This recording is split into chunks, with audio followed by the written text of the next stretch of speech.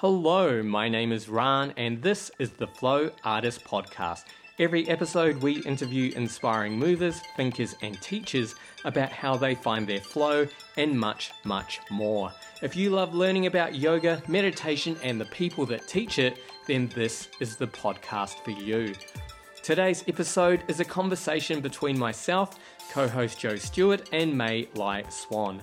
May Lai Swan is a yoga teacher, musician and the creator of Yoga for Humankind, a yoga school and social enterprise dedicated to bringing the benefits of yoga, mindfulness and movement therapies to communities all over the world.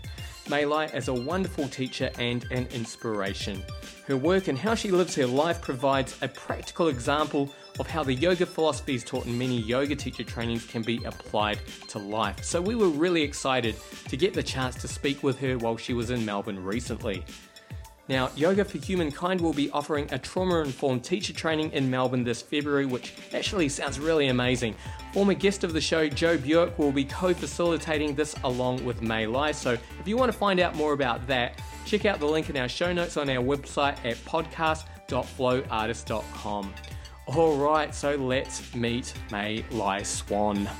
Thank you so much for inviting me to be part of your podcast.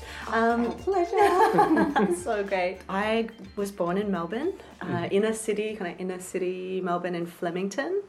In a way, I'd say probably had a really normal, there's no definition for normal, but sort of inner suburban Melbourne childhood. And my parents, my mother's Australian and my father's Chinese Malaysian, hence my name.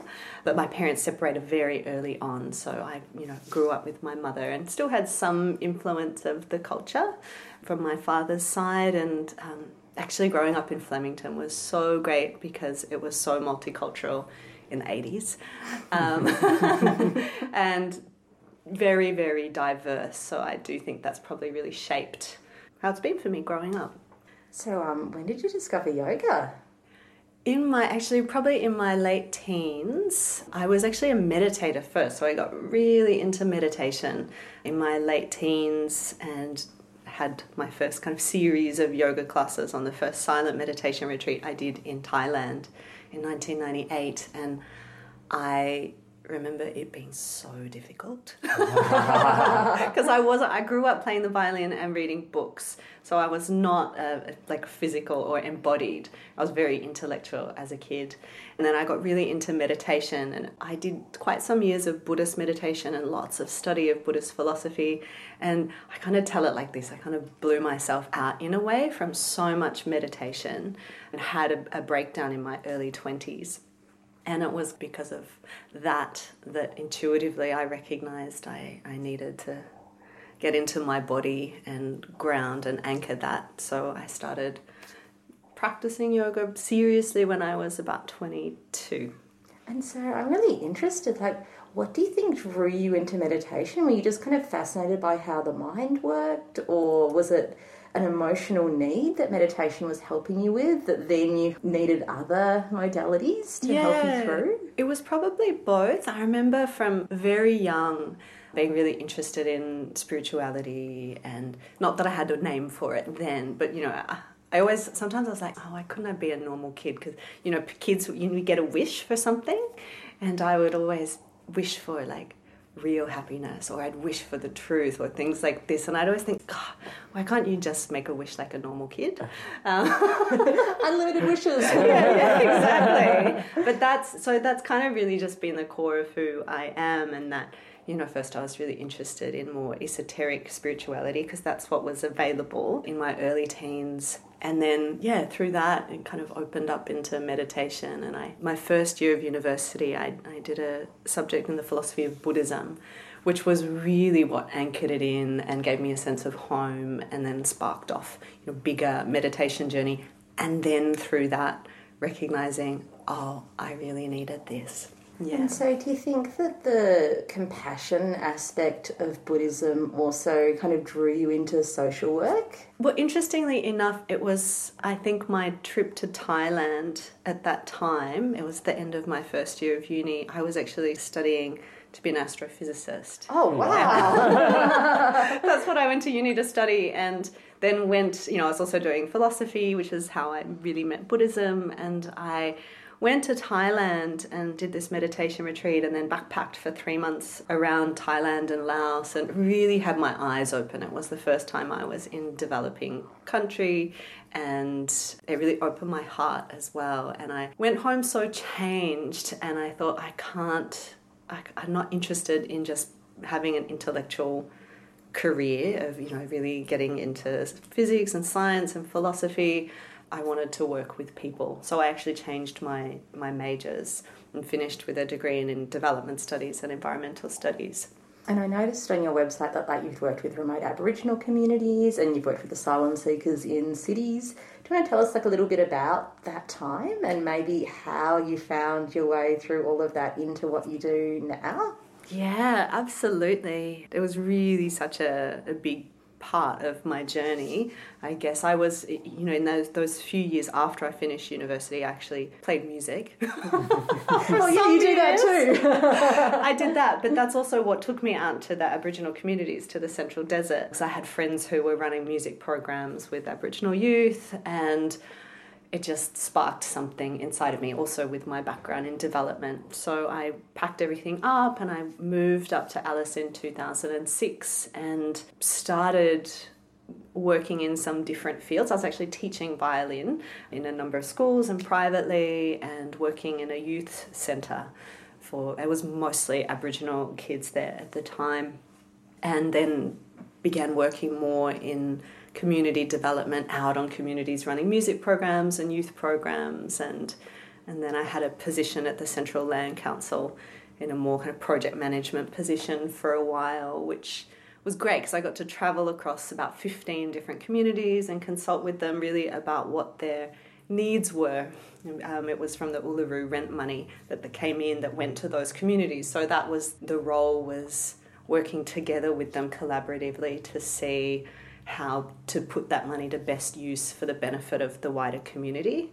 So that work really shaped a lot of my experiences and a lot of my perspectives and how to work collaboratively. And there's so much in the history, of course, and there's so much in the ongoing power dynamics between, and I use these words because this is still what's used out in communities there, is, between white people and Aboriginal people. And I experienced a lot of challenge around that, of what I witnessed, and of course the challenges of life in Aboriginal communities, where their culture and the history has really shaped how things look today, which, there is a lot of abuse and a lot of trauma in Aboriginal seems like communities. As well a lot of basic human services in terms of medical care and things like that, that's just heartbreaking. Yeah, it's very, very challenging. Yeah, very challenging. And so was it kind of a conscious decision to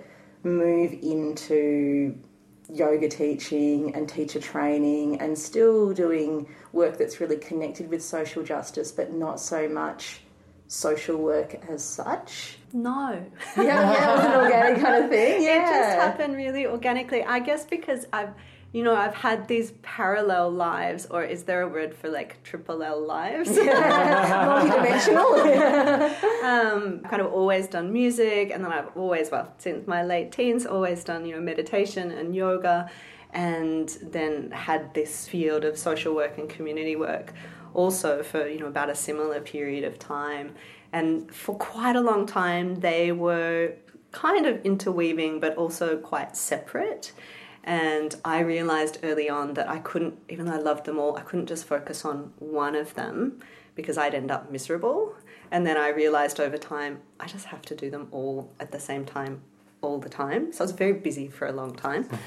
And then slowly they just happened to weave together. And I think when I started teaching yoga, it was natural to reach out and to start teaching in the community. So I ran some programs where I was teaching women from asylum seeking backgrounds and refugee backgrounds, and I did some other programs in mental health and community health. So that kind of naturally came about also because I'd been working in the field and had connection. So that started like that.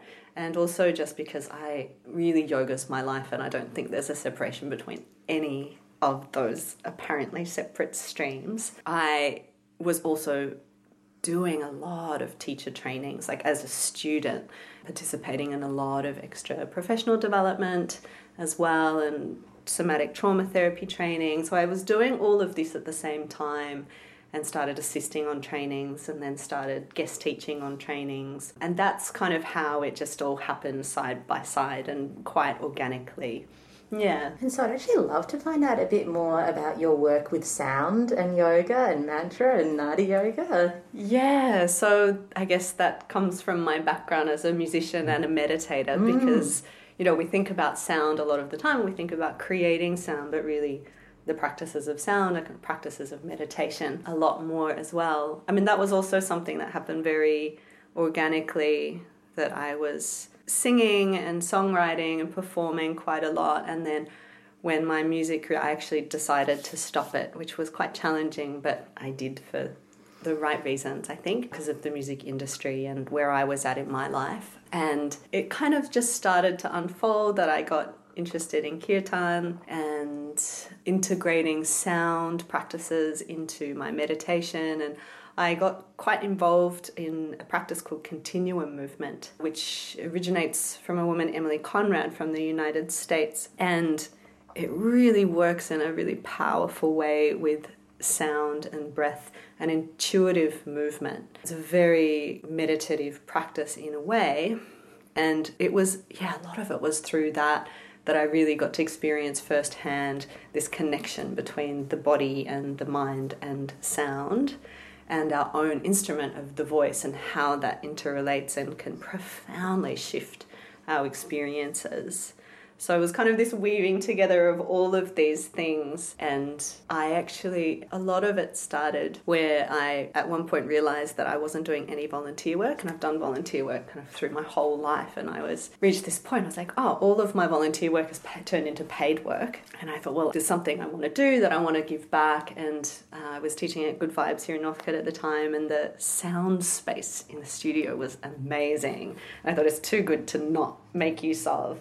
So I asked if I could run just a free community kirtan, and really just, it was something I loved. I really wanted to share it. I didn't want anything more than that. And I was like, if 5 people turn up, that's great. I'd be so happy to share. And then people started coming, then more people started coming, and then more people started coming. And that ended up kind of turning into invitations also to teach on this component on teacher trainings. Oh, so your volunteer gig turned into a paid job again. Did I know? So I'm happy. I've just kept finding different ways of doing volunteer work because it keeps shifting.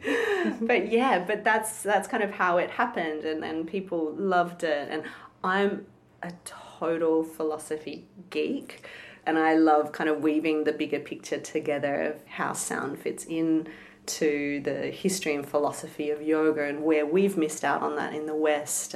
As a yoga teacher, I feel like if I'm going to call myself a yoga teacher, I have some kind of a responsibility to understand and know the tradition, like where it came from, as well as its evolution. So I also look at it from that perspective. I feel like that's so missing in a lot of kirtan things that I've been to. Like, there's just not that context. Like, sometimes not even that clear of an explanation of what the words you're singing actually mean. Or, like, I remember I didn't really get kirtan till I did it in Rishikesh in India, because I'm not a natural singer, so I was always like, this is a bit awkward, I'm not really getting it. But the way that teacher taught it there, I really tapped into that meditative aspect of it, and she really broke down the Sanskrit pronunciation, and so that was a really interesting aspect of it for me as well. Like, I just always felt like I was missing something. Before then, it was just like, I know that other people really are getting something out of this, but it's just not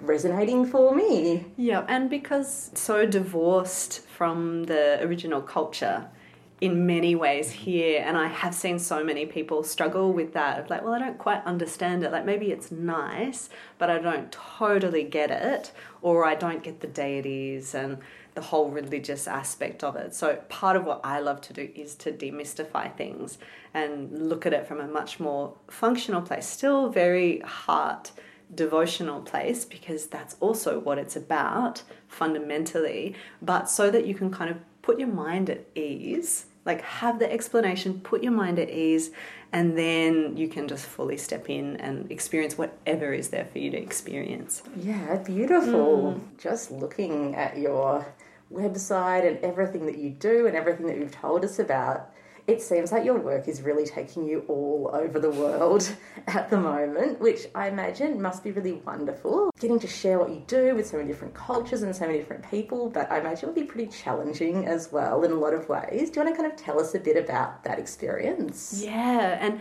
interestingly enough, in a way, it's been a long-term vision to be travelling and teaching.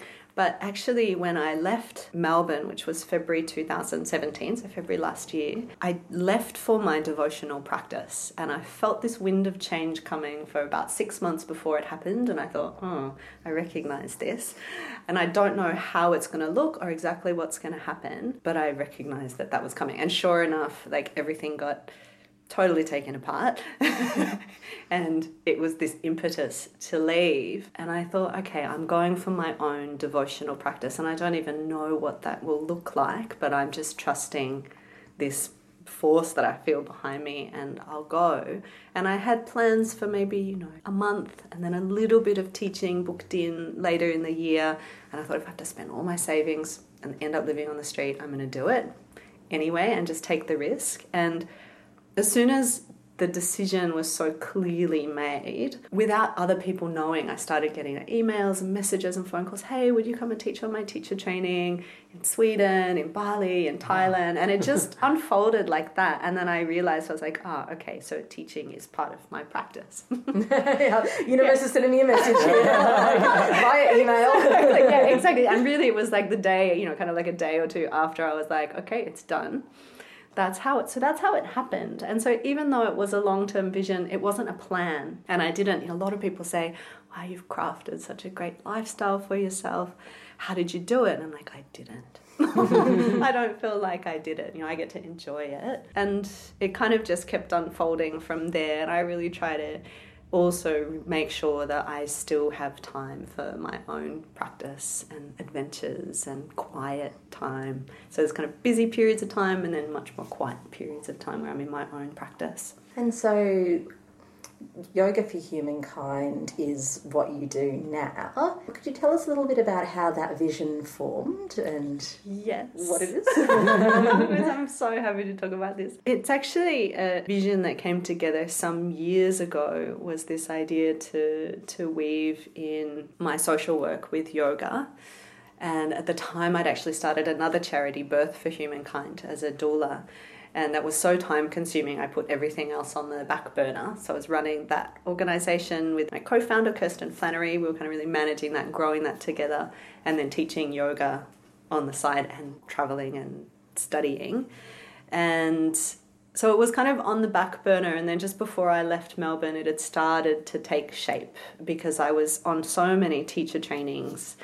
And I love the container of a yoga teacher training because people are there really ready to learn and to go deep, and there's so much that happens in this kind of group process, and creating a safe container for that and to see what unfolds. That's one of my favourite things ever. And I also saw that there were, the teacher trainings I've had the fortune to be part of are wonderful.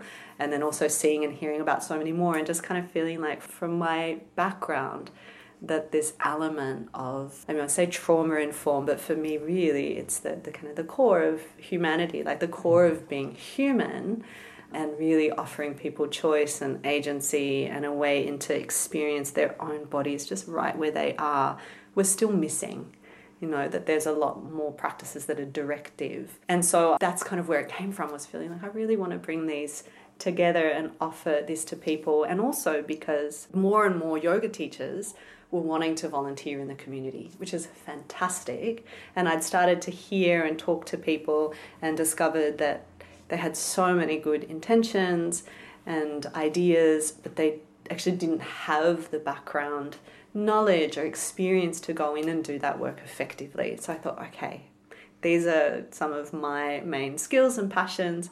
I can put together some trainings that support people to really discover yoga in perhaps a different way for themselves, and also then to share that forward. I think as well, something that I've really noticed with the trainings that you run, it's almost like you tap into this element that often people talk about, but they don't actually embody in a really practical way. Like I noticed when I was looking at your Bali teacher training, like you have a couple of places for local Balinese people to join, and it just made me think of how many teacher trainings would happen in these beautiful parts of the world and just not engage with the local people at all, or kind of talk about ahimsa or talk about compassion, but not actually model a practical way of bringing that into reality. Yeah, and unfortunately that's the norm. And the first time I went to Bali was in 2011, and I remember, I mean, it's changed so much since then, but I remember going into, shops and just getting curious of like, what's kind of happening here, and striking up conversations with the staff in the shops who were Balinese, and then the shops and the villas and everything are owned by foreigners, making huge amounts of money and paying still the minimum wage to the staff, or, sometimes often a bit more, but it's still nothing. And there's a lot of politics and community stuff going on. I don't want to simplify the situation too much, but I was so heartbroken and personally touched and uncomfortable. And I love Bali, and I'm so grateful to go there and enjoy all of the amazing things that it has to offer. But it's really from that place that I felt it's the ethos really behind what we do. But if I'm going into a country or a place to run teacher trainings, it has to involve the local community. We have to be supporting them through the benefits that we get from being there. So we do have the local scholarship places, and then also putting at least 25% of the profits from the training.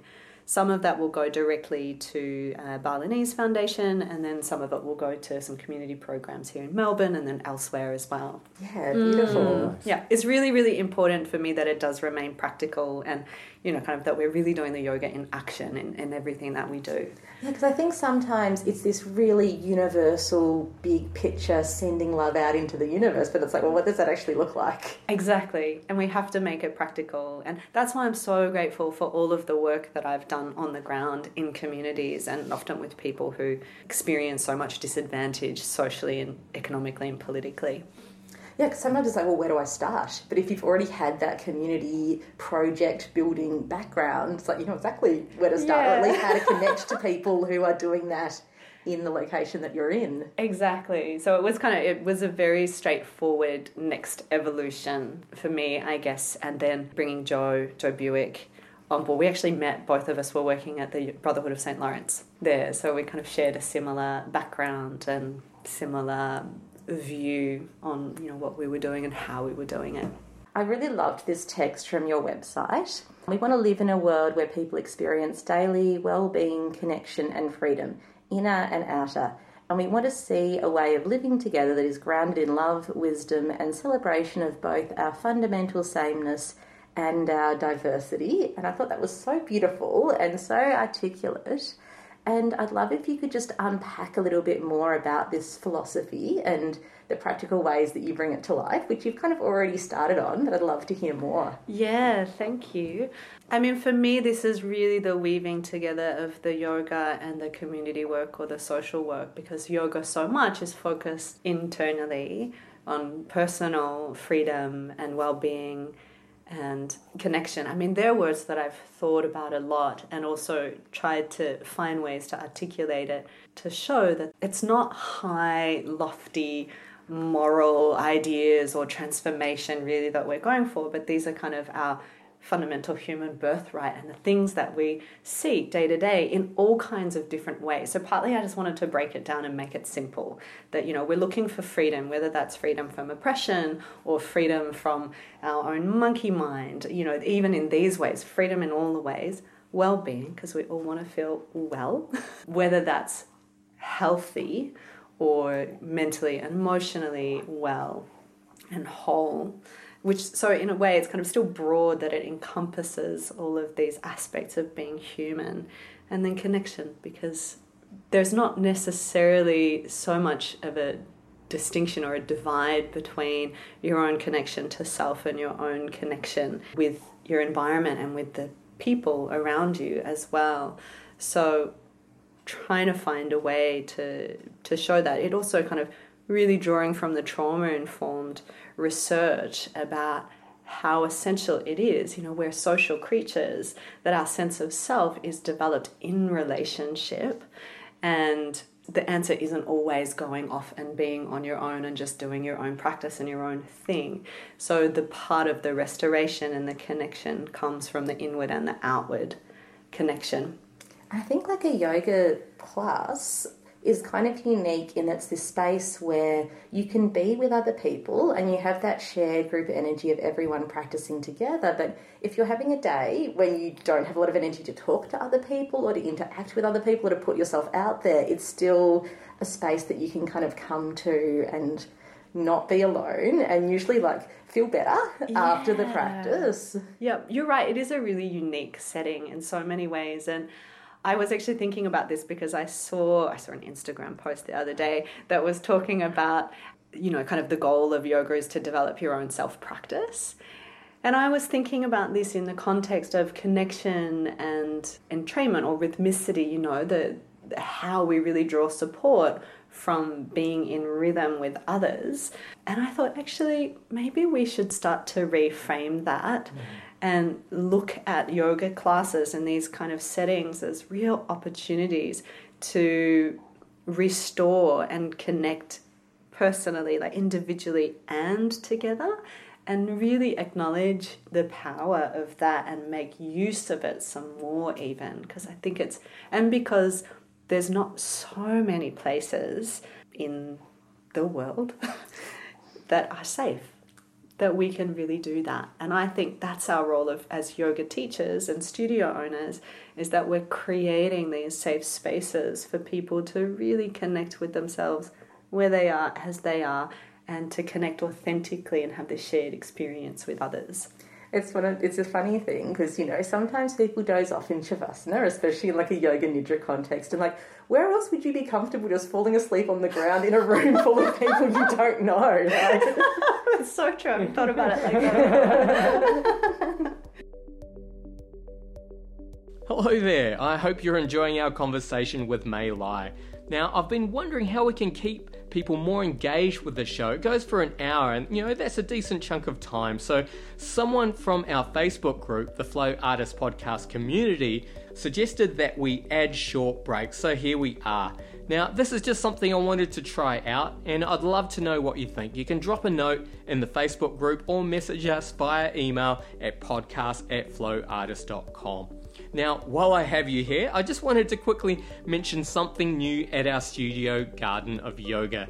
It's our new awesome monthly pass. For $180, you get unlimited aerial yoga, and meditation classes for a whole month. Awesome value. Just check our website, gardenofyoga.com.au for details. Alright, that is more than enough from me. Let's get back to the conversation with Mei Lai Swan. Actually, this is a very small scale version of it as well, but it's something I notice. I teach quite a few corporate classes, and it's this beautiful energy of all the people who work together and in a hierarchy, like the boss and the secretary and all these people in different departments, all just kind of practicing together. And it's so interesting because so much workplace culture is like based around drinking, or it sounds like those hierarchies and those social structures are still very much a part of social time as well. But yoga seems to be a really equalising space. Yeah, it's so great that it's really starting to... Well, I don't know. I've never worked in the corporate space, so I don't know so much. But to hear how it's kind of really entering the corporate spaces more and making a difference in those spaces. My experience has been really interesting, actually, because often there's this perception that people aren't going to want to meditate. They're just going to do something like physical, like don't bring in any philosophy. But I found people are really open to it, and also open to falling asleep with their workmates. They probably need it. Yes. I feel like 7-minute Shavasana. It's like, that's impressive. Oh, that's great. I mean, I remember when I was working in an office and someone coming in and teaching us yoga, and it's the favourite part of your day.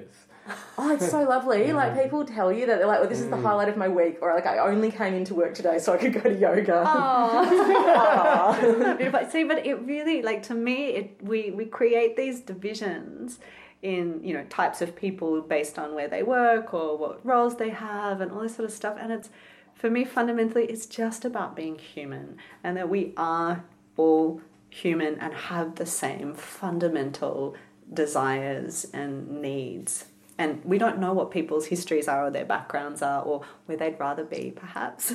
I do a little bit of community teaching as well. Like, our local council organises a great program that me and Ryan are both part of. Oh, that's active in Darebin, which is really nice. And I see a similar and different dynamic in those community classes as well, because the people don't know each other, but they really kind of get to know each other over the course. Like, the program I've been teaching has been going for a few years. And so it's like this beautiful coming together of all different people from all different parts of the community. Like, it's a real range of ages. Like, my most recent class, one mum brought her toddler, and it was Pilates, and the toddler was just so part of it. Like, he was always like crawling over her and like going under her legs and everything. And one of the older ladies, who was kind of like grandma age, was like, I've got a question. Can you just bring us all the toddler next week? Oh, that's so nice, the joy of kids. Oh, yeah, it was so cute, because I was a little bit wondering, like, I thought it was really cute, but I was like, oh, I wonder how everyone else is feeling about this. Like, I wonder if it's a little bit of a distraction or, you know, but it's like, no, everyone loves it. Oh, it's so nice. I think that's what's so great about yoga making its way into community settings and just not in the studio, because it makes it so much more accessible, of course, and it breaks down the stigma and the way that it's, you know, when we were talking about Instagram before, about the way that it's portrayed so often, of tiny girls in bikinis and guys with their shirts off and in all these really gymnastic kind of poses, which just continues, I think, to make yoga inaccessible. So to have spaces where that's just not even part of the picture is so great. I think people have a really different expectation of a community class, because people are coming for free, so people are a bit more laid back about other people coming in late or leaving early, or maybe it not being in a beautiful location. Like, people don't come in with that baggage. But when we walk into a yoga studio, often there's this perception about what yoga is and what yoga is meant to be like, and then maybe what we're meant to be like as yogis. Yeah, that's right. I think that can really happen. And I think it's great. You know, I'm seeing in Melbourne more. I mean, Gertrude Street was one studio where I was teaching at a lot. It was the first studio I taught at, actually, and I still teach there. And what's been so lovely is to see that as the studio's grown and the community's grown, that there has been this conscious effort to keep it authentic and to keep it real and to keep it accessible and really to the spirit of yoga, and not going down this commercial path. And I know there's other studios in Melbourne that are doing that too, and I just think it's so necessary, yeah, and really great that they're opening it up in those ways. Yeah. And I'd like to kind of talk to you a little bit more, because we were chatting about this before, about social media, because even with the best of intentions, it can be a bit of a minefield for yoga teachers, and the source of a lot of insecurities and a suck of so much of your time as a teacher. Do you have any strategies for yourself about, I mean, obviously you need to promote what you're doing, you need to tell people about what you're doing, and you also kind of want to put stuff that you're into out into the world. Yeah, because I love your feed. Like, any strategies for creating a lovely social media stream that makes you feel good? Well, I think the first thing for me is that it's always in integrity with my own values. And it's something I've thought about a lot. I try not to engage on Instagram and stuff too much. One easy thing for me is that what I do and what I offer, I really believe in, and in a way the offering is not separate from me. So it's almost like I don't feel like I'm marketing something. I feel like actually I'm just offering something of value, and if people are interested in that, then that's great, and I want to let them know. So partly it's from that perspective, but also really being mindful about what the content is, and I won't post something just for the sake of posting something, but because it's good for your brand if you post every day. The algorithm likes that. I know. And also, I actually see this so often that if there is a picture that looks a little bit more glamorous, that's completely the wrong word for me. But I don't know what it is inbuilt in humans, but it's really the case that sex sells. And I don't know what's another word for this kind of marketplace spirituality. And I say that tentatively because I also don't want to put anyone down, because everybody has their own way of engaging with their own spirituality. So it's not a judgment, but it's just an observation of the way that things go. And a lot of that's not where I'm at in my own life and not in line with my values. So it's just a constant checking in and seeing, well, what's really true for me? And do I feel good about this thing that I'm putting out there? Yeah, and also thinking, what kind of impact might that have on people? What's the message that I'm actually giving out? Even if I were to post something lightly, I'll think about it and go, well, how could that be taken or interpreted? People are going to interpret things as they like, but what kind of culture do I want to be part of and part of creating is a big question that I hold. And I think as well, you are a beautiful person aesthetically and, spiritually. So if you're sharing pictures of yourself, how to find that balance of self-expression and feeling good about yourself as a person, but also not just kind of putting these beautiful images of yoga or, as an aesthetic practice. Yes, I'm kind of fortunate in a way, if this is fortunate, but I was the kid who would put my hand in front of my face anytime someone tried to take a photo. I was painfully shy and hated having my photo taken. It hasn't changed, except I've gotten used to it a bit more now. It also means that I don't want to be constantly taking photos of myself or having other people take photos. And also that, more and more, I don't really want my work to be about me, because that's not what it's about. It's actually about community, and it's actually about living in a way and creating offerings in a way that are really facilitating other people to find or fulfill kind of what their own desires are for themselves. And if they happen to find that in something I offer, then that's a great relationship. I think a lot of what you share as well, you share some really great quotes too, and I think that's another nice way of balancing out stuff that's really visual with stuff that's a little bit more intellectually engaging. Yeah. And it's so interesting, actually. I'm going to share, I feel like I'm almost taking a risk, but one of my pet peeves is sharing, when I see people share a really sexualized image with a really meaningful quote. Yeah. And I'm just kind of wow, it just gives a sense of a lack of integrity or a lack of awareness of actually what's the message and what are you trying to convey and what are you trying to achieve? Yeah.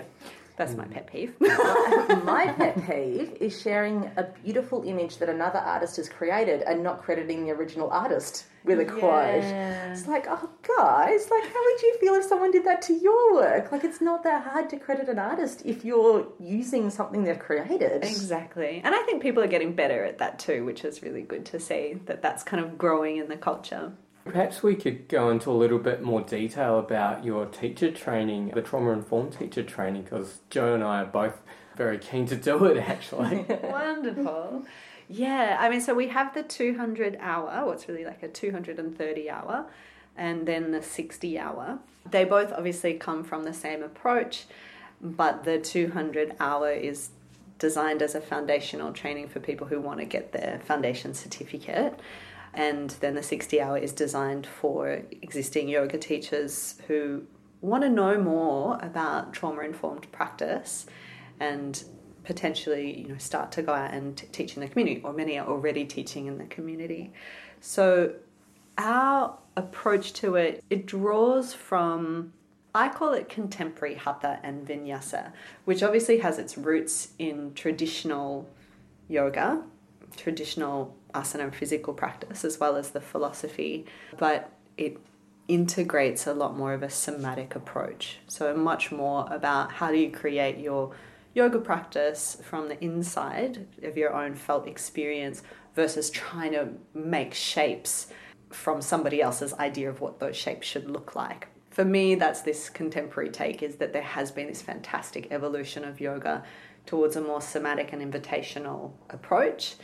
But it's still obviously using those classical asana, those classical forms. So that's part of it. And then obviously the trauma-informed aspect, and there's ways that this is being developed. You know, there's all kinds of different things that could count as trauma-informed. From my personal background, it comes from my social work study and practice and community development practice, as well as somatic trauma therapy training and other somatic work that I've done that's specifically looking at how you would work with and or support people who have experienced trauma.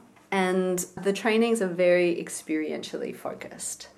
So it's really starting from this place of, I've said this so many times and I keep saying it, of just fundamentally being human. So really being attuned to your own self and having the capacity to be with yourself as you are, and then that becomes the foundation for being with others just as they are, which it sounds so simple, and it kind of is so simple, but they're often the skills that we miss out on because we're so in feeling separate and judging other people and having our reactions and responses to things without actually understanding that here's a whole person who has a history that I don't know of at all, usually. And so it's kind of looking at your own lenses to then be with people in this way that is, as much as possible, a capacity to be with someone without any judgment and be willing and able to invite someone into their own experience through creating safety and creating trust. So it's, I kind of, as much as possible, we have all of these labels and all of these ideas, in a way, looking at them, but then unpacking them and breaking it down to really what's at the heart of trauma-informed practice in yoga or any other field.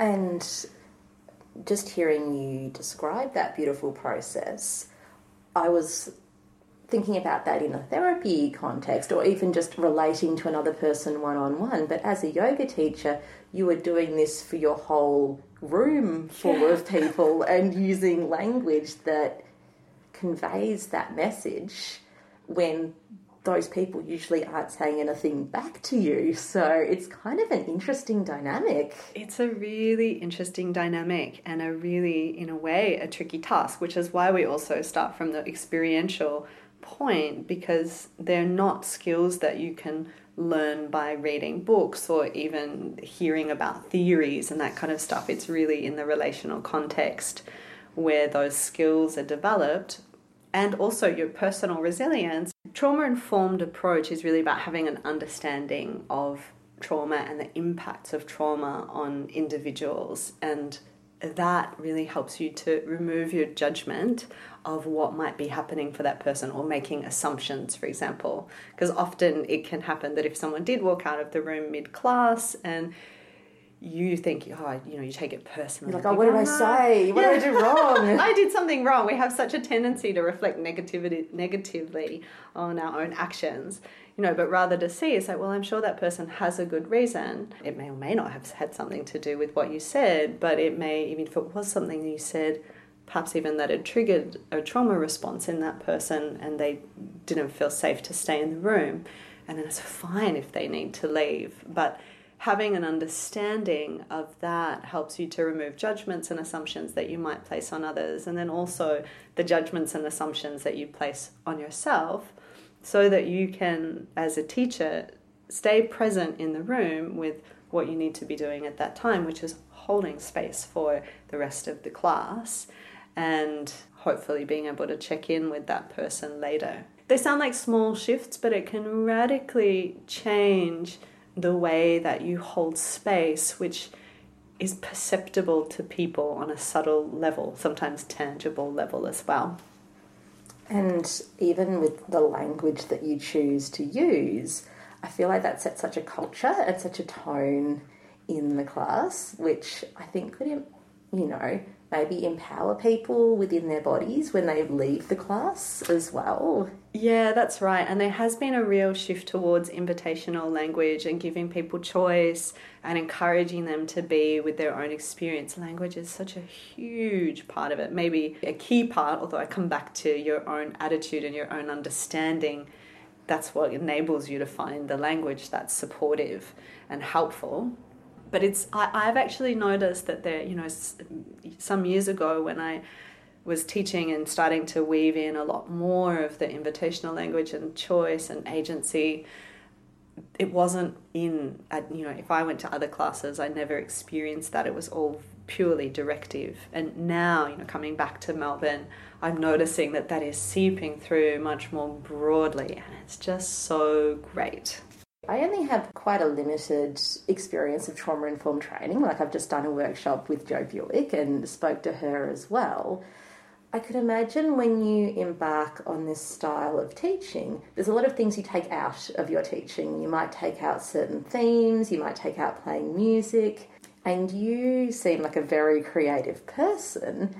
Was it ever a challenge to kind of bring the same level of intricacy and richness and creativity into your teaching when maybe some things that you used to bring in were not on the menu anymore? That's a good question and an interesting question, because really it depends so much on the context that you're teaching. So we have this name trauma-informed, or perhaps, many are using trauma-sensitive. Oh, what is the difference between those two terms? Yeah, trauma-sensitive is really more specifically if you're working with people that have experienced trauma, and you basically are taking out all of the elements that perhaps might be triggering or unsupportive. So that kind of a practice is much more stripped back and much more specific in the way that you'd approach it and the language that you'd use. That's very specifically yoga for recovery from trauma, for example. But we also teach and work in so many other settings where we don't actually know. We know that trauma is ubiquitous amongst humans. That's part of the human experience.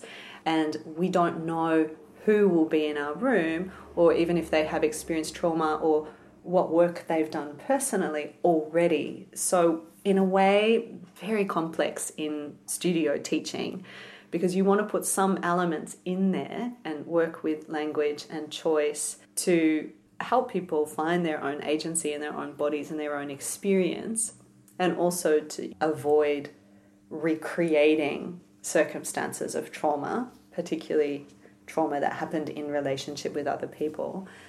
So there are ways that you do that by changing some elements of a class, but it doesn't necessarily mean that you have to teach every single class as, a trauma-sensitive class. So there's still scope. I still teach, or I'm teaching embodied flow as well, which some of it is more directive, of inviting people to a particular felt sense of a system or a tissue in their body and exploring movement from there. But what I do in that circumstance is explain what we're doing and why, and that people have the choice of how much they want to engage. People know often if they're coming to an embodied flow practice what that is and what it's going to entail. So then they also have the choice of I can go to that or not. But I still definitely use different creative elements too. Yeah, I guess it's that.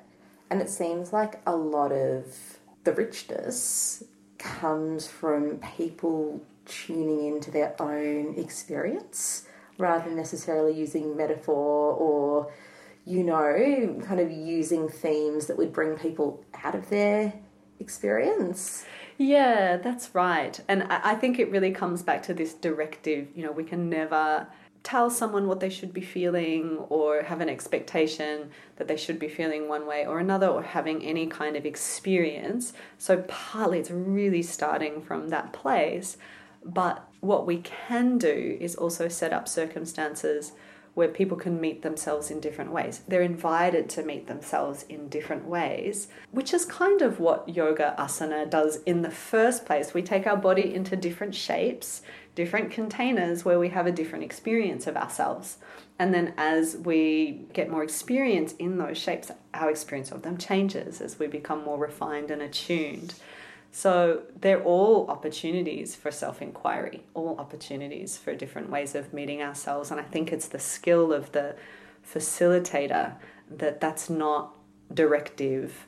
You know, it's not for like, oh, you do this and then you'll feel like this. That's what's disempowering for people. But perhaps you'd like to try this different approach or this different shape and see what your experience within that is. Not saying that it necessarily should feel good or feel any particular way, but how do you meet yourself there?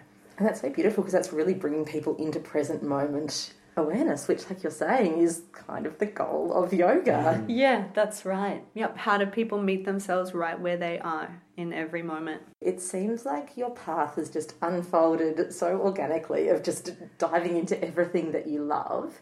Do you have plans for the future? Like, do you have a vision for yoga for humankind? Or is it just about the everyday experience and seeing where it takes you? It kind of is about the latter.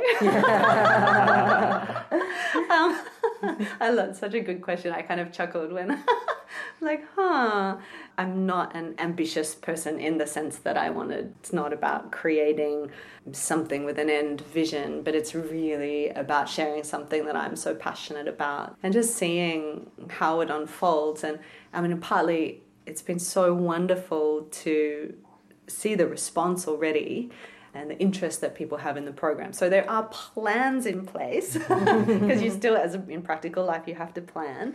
Especially when like you're all over the world. Yeah. Like that takes a bit of planning. Exactly. And, you know, people think, it's so romantic just being a yoga teacher or running trainings or events and stuff. It's a lot of logistics, but I don't mind doing it. I quite like it as well. It's the project management side of me. But it really, so there's planning in place. Kind of, we've got plans till about 2020 at the moment. Mid-2020 to late 2020. Also, so there's consistency in what we're offering, but it's really just to keep offering kind of what's authentic and what is beneficial, hopefully, for people, and from that feedback to organically see where it goes. And I'm also respecting for our team our own time and our own other interests, and I'd like to set something up that has some rhythm and some regularity, but it's not going to overstretch anybody either. If you could distill everything you've learned, everything you teach down to one core thing, what do you think? We're just finishing with an easy question. Yeah. What do you think that one thing would be?